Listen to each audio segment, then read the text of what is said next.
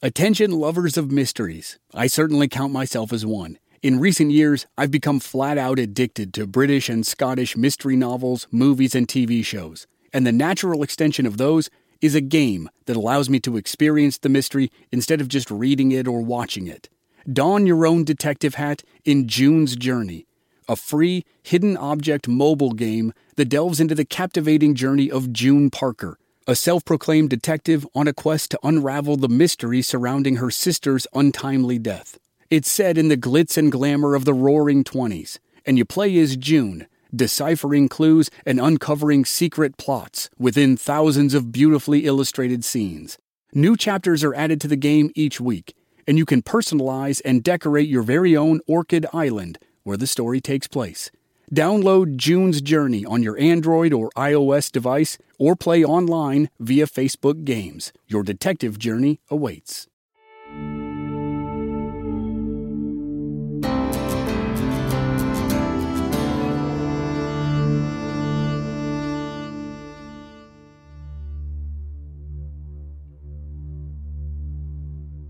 Old Joseph was dying. It was the summer of 1871. And, though it had taken quite a while, white settlers had finally descended on his homeland in the Wallowa Valley of eastern Oregon. His land was the last dominion of freedom in Nez Perce territory. All the other areas now featured settlements or farms or miners or all of the above. But Joseph's land was rugged. It was beautiful, but it wasn't as enticing as some of the other places in the region. It didn't have gold deposits. It didn't have wide-open prairies full of lush grasses for grazing. It didn't have acre upon acre of deep, black soil for farming. So, it was the last stronghold of the Nez Perce. But now the dam had broken, and settlers were moving in. Old Joseph had spent the last 8 years fighting against the encroachment, but now his fight was done, and he knew it. He would have to pass it on to his son, who was known as Young Joseph. For the father and son, the fight truly began in 1863. The U.S. government forced a treaty onto the Nez Perce that required every member of the tribe to move to a single reservation. That reservation was about 70 miles northwest of where Old Joseph now lay. A couple bands of the Nez Perce already lived in that area. The reservation had essentially been constructed around their homeland. But Joseph's band and 4 others lived far south of that land. Those 5 bands were forced to give up all their land. The American government instructed them to move and then live according to the customs of white civilization. Joseph and many others refused. They called the 1863 treaty the Steele Treaty. The first white visitors to the Nez Perce homeland were Meriwether Lewis and William Clark in 1805, while they were on the first half of their famous expedition. Now, 66 years later, in 1871, the Nez Perce homeland was almost completely encircled by American settlements and army forts.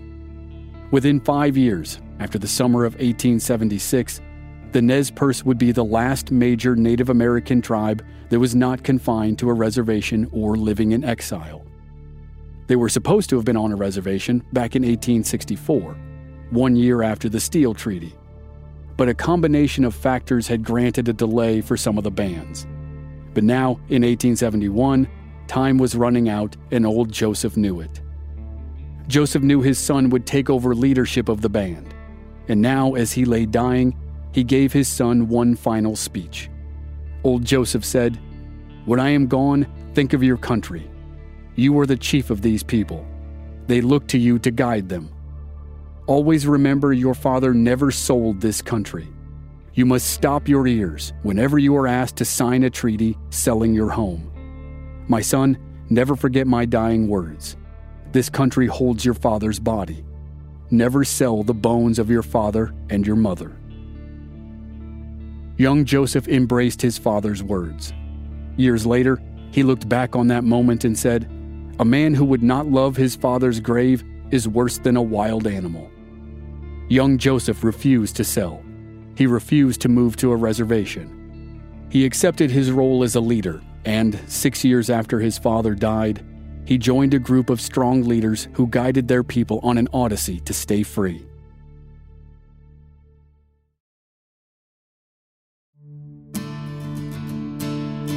From Black Barrel Media, this is Legends of the Old West. I'm your host, Chris Wimmer, and this season we're telling the story of the Nez Perce people and their epic fight to remain free. This is the Nez Perce War, Episode 2, A Hornet's Nest.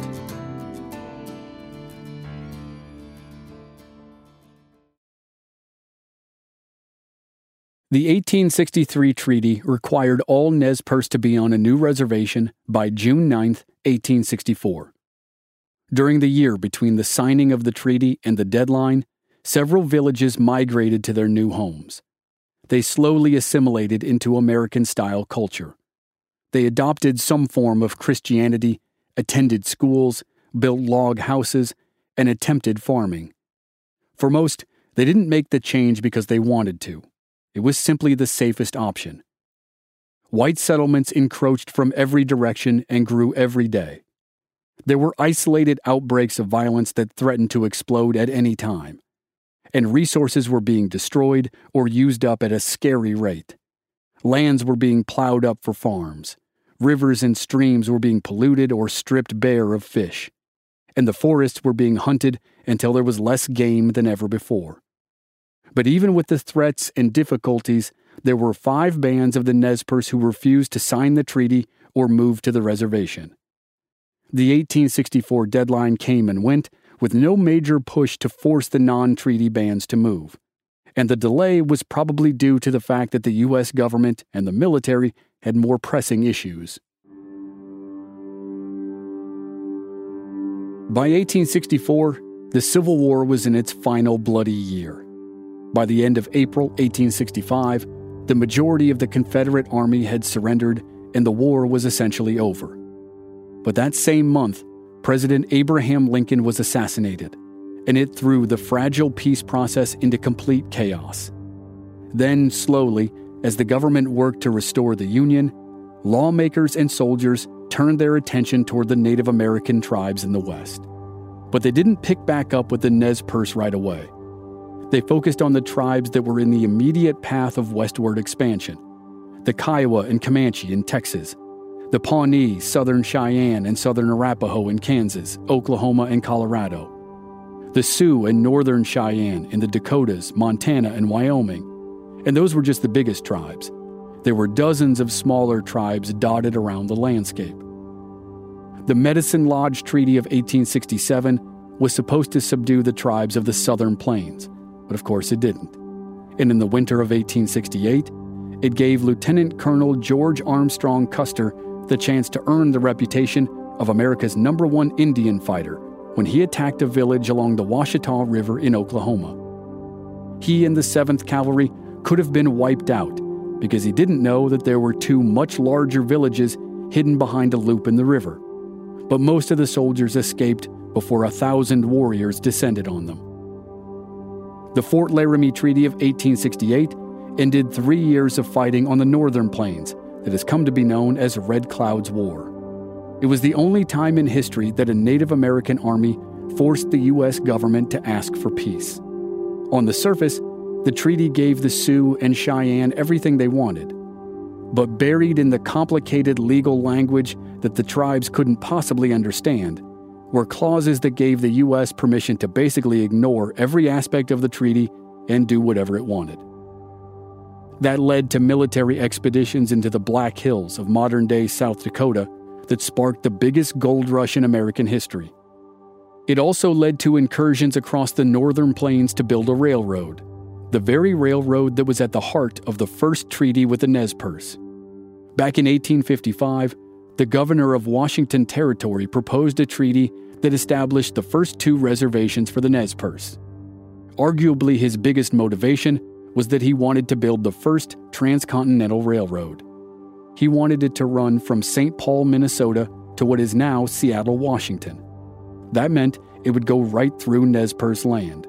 So he needed to move them away from his planned route. His idea experienced a lot of delays, and in the meantime, the Transcontinental Railroad was finished in 1869. By the early 1870s, the railroad that Stevens wanted to build was coming to life as the Northern Pacific Railroad. It crept west from Minnesota, but it stalled on the northern plains when its survey crews and military escorts ran into Sitting Bull and Crazy Horse. The clashes in 1872 were the first time Sitting Bull and Custer faced each other, and the decisive battle happened 4 years later along the banks of the Little Bighorn. The same week the Battle of the Little Bighorn happened in southern Montana, a murder happened 500 miles to the west. The battle was monumental, both in size and effects on the northern plains. The murder of a single warrior was obviously smaller in terms of size, but it ended up having a similar monumental effect in Nez Perce territory. Shout out to Claritin for supporting this episode and providing us with samples, especially at this time of year when I'm getting crushed by allergies. In Arizona, we have these wonderful trees called Palo Verde trees.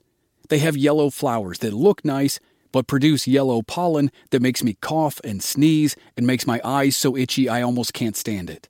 Luckily for those of us who live with symptoms of allergies, we can live Claritin Clear with Claritin D.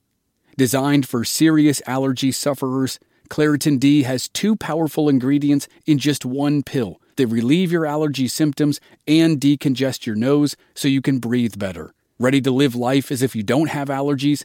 It's time to live Claritin Clear. Fast and powerful relief is just a quick trip away. Find Claritin D at the pharmacy counter. Ask for Claritin D at your local pharmacy counter. You don't even need a prescription. Go to Claritin.com right now for a discount so you can live Claritin Clear. Use as directed. The Wallowa Valley in eastern Oregon was the homeland of Old Joseph's band of Nez Perce. Old Joseph passed away in 1871, and leadership of his band passed to his son, Young Joseph. In 1876, Young Joseph was 36 years old, and his band was about to be thrust into the center of the growing conflict between the Nez Perce and the U.S. In late June 1876, a white farmer in the Wallowa Valley thought a group of Nez Perce stole some of his horses. They hadn't, he was wrong, but he and a friend found a small party of warriors who had just finished hunting deer. The farmer and his friend confronted the warriors, and the farmer ended up shooting and killing one of them. The local Indian agent and the local military commander knew that the unprovoked murder could lead to a devastating reprisal by the Nez Perce, and that could lead to war. The Indian agent quickly met with Joseph and his brother Ollicott and assured them that the farmer would be arrested and prosecuted. But for 10 weeks, nothing happened. Joseph promised to restrain his warriors and keep them from taking out their vengeance on any and all white settlers. For 10 weeks, he kept his promise while he waited for someone to arrest the farmer. At that point, Joseph and Ollicott were out of patience, and so were their warriors. The brothers announced that all white people in the Wallowa Valley had 1 week to leave, or else. Then a group of warriors surrounded the cabin of a white settler and laid siege to those inside. A unit of cavalry arrived and broke the siege, and the confrontation came within a hair's breadth of sparking the war. But cooler heads prevailed, at least for the moment. At the end of the 1-week deadline, a cavalry lieutenant met with Joseph and assured him, once again, that the farmer would be arrested and prosecuted. And this time it happened. The farmer and his friend were arrested and put on trial, and both were acquitted of all wrongdoing and were not punished. By that point, winter was breathing down the necks of everyone in the high valleys, and there was only time for one more council before everyone was buried in snow. In mid-November 1876, Joseph and 60 or 70 Nez Perce traveled to the Lapwai Agency, the center of the Nez Perce Reservation. It was the headquarters of the Indian agent who supervised the reservation, and it was the former home of Henry Spaulding, one of the first 2 missionaries in Nez Perce country. Spaulding had baptized Joseph and his father more than 30 years earlier, but he, Spaulding, was forced to flee during the Whitman Massacre. At the council, Joseph and the other Nez Perce met with General Oliver Howard. Howard was a Civil War veteran who had been named the commander of the Department of the Columbia 2 years earlier. He was responsible for the entire Pacific Northwest region, which included Nez Perce homeland. Howard was initially sympathetic to the plight of the Nez Perce. For the first 2 years of Howard's time as departmental commander, he maintained that the 1863 treaty did not apply to Joseph or the other non-treaty bands. 11 months before the council, back in January of 1876, one of Howard's captains wrote a report that was probably the most accurate description of the Nez Perce. The captain correctly understood that the people who could be called Nez Perce did not view themselves as one overall group. They didn't view themselves as one tribe, to use the common label. At most, they were a confederation of associated bands. As such, the 1863 treaty should only apply to the bands who signed it. Joseph's band and 4 others should not be bound by it. But now, 11 months later, General Howard flipped his opinion. He informed Joseph and the others that the 1863 treaty did apply to them, and they needed to move to the reservation. Joseph protested the order just as his father had before him. The meeting ended with tensions that were so high, the translator thought that one wrong word could start a fight right there at the council. 2 months earlier, Joseph had given an ultimatum to all white settlers to leave his lands. Now, Joseph and the other non-treaty bands received America's final ultimatum. Be on the reservation in 6 months, or the U.S. Army would take you there by force.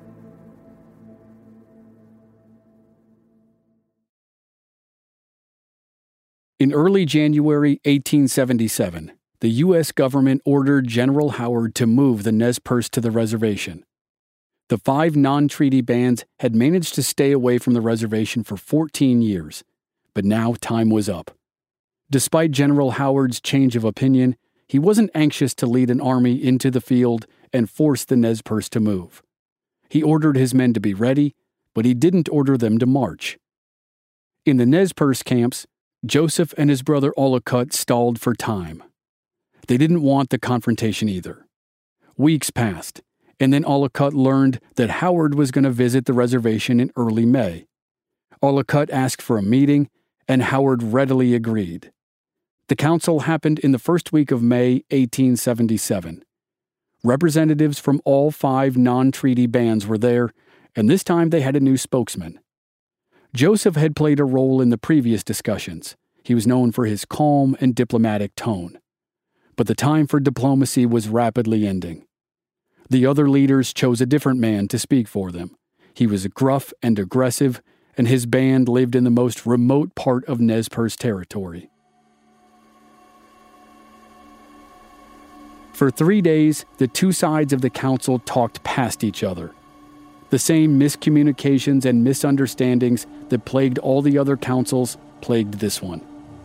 By the 3rd day, General Howard was out of patience, and he took a decisive step to end the stalemate. He arrested the Nez Perce spokesman and threw him in jail. The other Nez Perce leaders were shocked, but they also seemed subdued. It looked like Howard's tactic worked. For the next week, the other leaders rode around the reservation with Howard and scouted places where they would live when they moved to their new home. On May 15th, Howard believed the situation was resolved, and he set the final deadline for the move. He ordered all 5 bands to be on the reservation in 1 month, by June 15th. The council broke up and the Nez Perce rode away, and Howard had completely misjudged the situation. Outwardly, the Nez Perce looked like they would comply with Howard's order. They had spent a week riding around the reservation looking at new places to live. But inside, they were fuming. They were outraged by the arrest of one of their leaders. To them, General Howard had signaled his intention for war. 2 weeks later, in the first week of June, 600 Nez Perce met for their annual gathering in the early part of summer. Each year, they all got together one last time before they split up and headed to their traditional summer camps. This year, the mood was tense, and that tension helped push a warrior to take the action that truly sparked the war.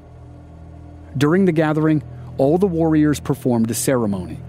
They mounted their horses, formed one big line, and rode in a circle around the camp.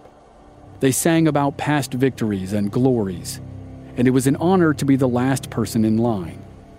This time, The warrior who was last in line was taunted by a few people in the audience. They didn't think he'd earned the honor of his placement, because his father had been killed 3 years earlier by a white man, and the warrior had made no attempt to avenge the killing. The warrior was insulted, and the next morning, he convinced 2 companions to ride with him to find the man who'd killed his father. The 3 young men rode to the ranch of the alleged killer, but the man wasn't home. So the 3 warriors turned their attention to others in the area who had committed offenses against the Nez Perce. They killed a prospector who had let his dogs attack people. They killed 3 men along the banks of a river, one of whom had been on a jury that ruled in favor of a white man who was accused of severely beating a Nez Perce man. And then they shot a storekeeper through both legs. The man had been accused of cheating Nez Perce in his store and supposedly killed a Nez Perce man. As the day wound down, they rode back to the gathering. They sang about their great deeds, and the news of the attacks quickly spread through the camp. Feelings were mixed. Younger warriors, as always, cheered the actions of the 3 heroes and called for more attacks. Others in camp were seriously worried. The sentiment might have been leaning toward war, but nothing had been decided and certainly no action had been taken.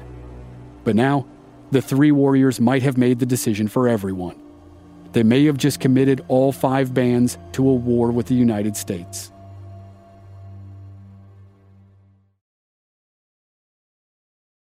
Joseph and Ollicott were not at the camp during the attack or for the critical decisions that followed. They were across the nearby Salmon River butchering cattle. If they had been at the camp, they might have been able to calm down the warriors. Maybe not. Even though Joseph was considered a leader of his band, he couldn't order warriors in his band to stand down, and he certainly couldn't order warriors in another band to do anything. On June 14, 1877, one day before the deadline to report to the reservation, about 16 Nez Perce warriors left the camp to attack white settlements. If there was ever a hope for some sort of peace for the Nez Perce, it disappeared over the next 2 days.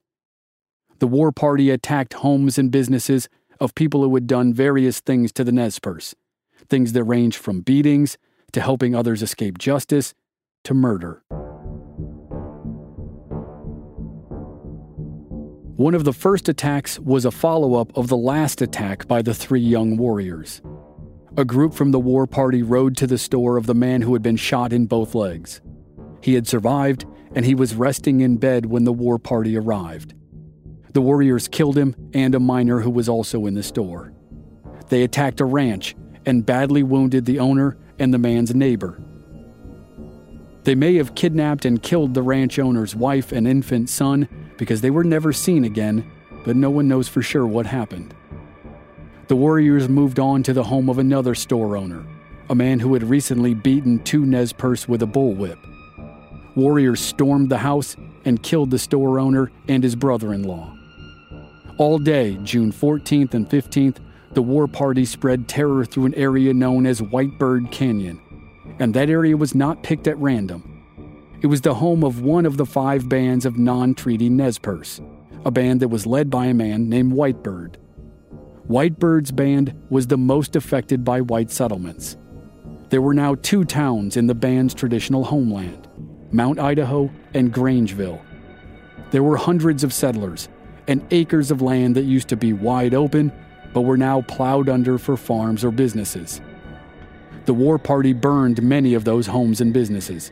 It slaughtered cattle, sheep, horses, and pigs, and stole many more that it didn't kill. News of the attacks raced through the settlements. Volunteers assembled in Mount Idaho and Grangeville. They hurried to help ranchers and business owners, but by the morning of June 16th, the damage was already done. The volunteers successfully drove the war party away, but an estimated 18 people died in the attacks. And the people in Mount Idaho didn't know if the violence was done, or just pausing, or just beginning. They fortified their town against more attacks. They built barricades in the streets and grabbed as many guns as they could find. And they waited for the army to come to the rescue. On June 14th, the first day of the attacks, General Howard was 60 miles away, up on the reservation, anxiously awaiting the arrival of the non-treaty bands. They were supposed to arrive the next day, but instead, Howard learned of the attacks. He ordered 100 cavalrymen to ride south to help the settlers. The troopers started late in the day on June 15th and rode all night and all the next day. Along the way, they saw signs of the destruction. At about sunset on June 16th, they arrived at Grangeville. Locals told the cavalry commander that they had seen bands of Nez Perce moving deeper into Whitebird Canyon. The locals urged the commander to press the attack. If the Nez Perce kept moving in that direction, they could reach a natural place to cross the Salmon River. If they crossed the river, they could disappear into the Seven Devils Mountains on the other side. Captain David Perry, the cavalry commander, consulted his officers, and they agreed to press the attack. They had not been specifically ordered to attack the Nez Perce, but now they were in a situation that was familiar to many commanders in the West. It was an unwritten rule in the Army that if a commander had an opportunity to attack a village, he was allowed to exercise his own judgment about whether or not to do it. This type of scenario was a key component of the story of George Armstrong Custer and the Battle of the Little Bighorn. Now, Captain Perry made the same choice. And, just like Custer, he didn't know the ground he was going to fight on or the strength of his enemy. But he moved forward anyway.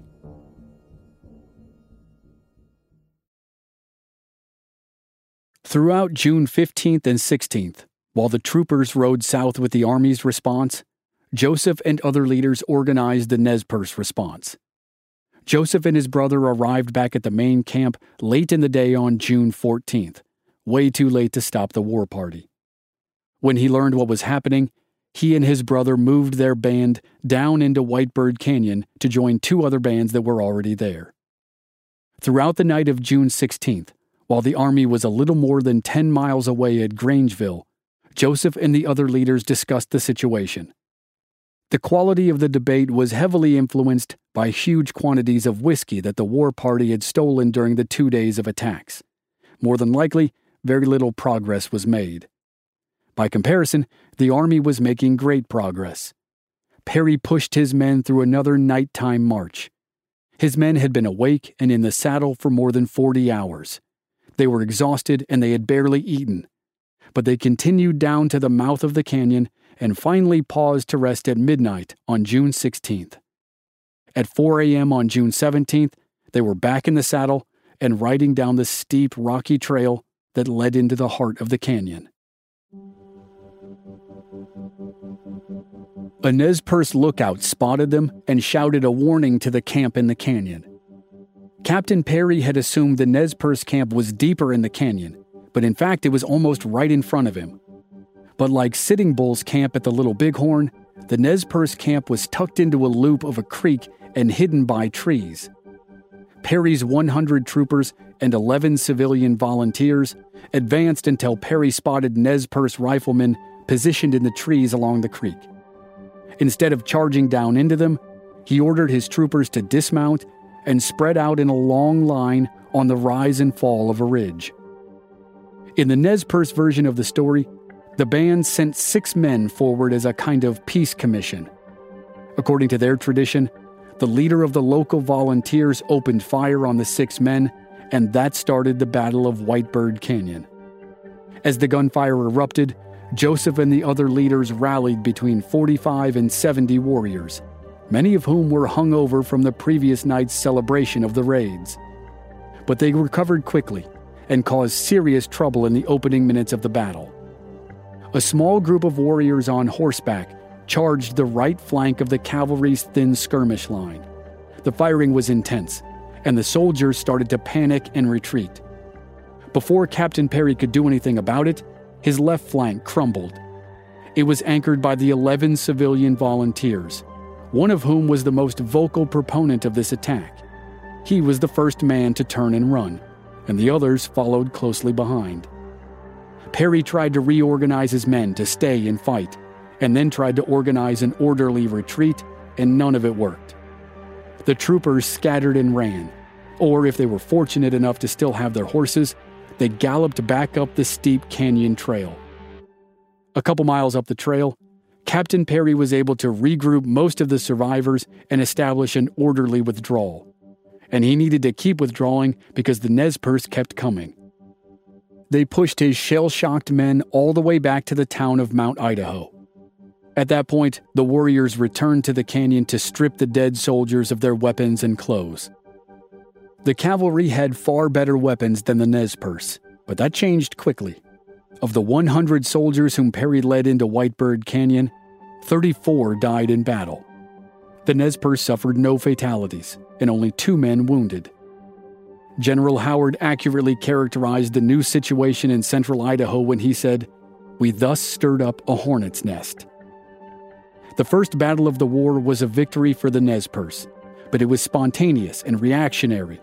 There was no battle plan and certainly no grand strategy. The Nez Perce knew that the next time, General Howard would come with many more soldiers. The non-treaty bands needed to move. They were now on the run, and though they didn't know it, they would stay on the run for the next 5 months. Next time on Legends of the Old West, the war escalates. The first 2 weeks of July 1877 are full of running fights and bloody battles. By mid-month, the Nez Perce are forced to make the hardest decision of their lives. Do they stay and fight, or flee their homeland, possibly forever? That's next week on Legends of the Old West.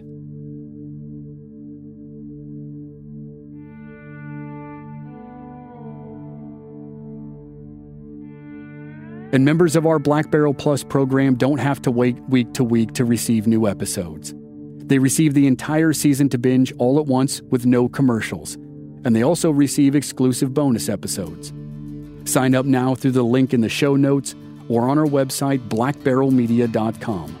Memberships begin at just $5 per month. Original music by Rob Valier. I'm your writer, host, and producer, Chris Wimmer.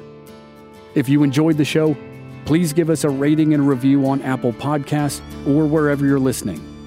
Check out our website, blackbarrelmedia.com, for more details, and join us on social media. We're at Old West Podcast on Facebook, Instagram, and Twitter. And all our episodes are available on YouTube.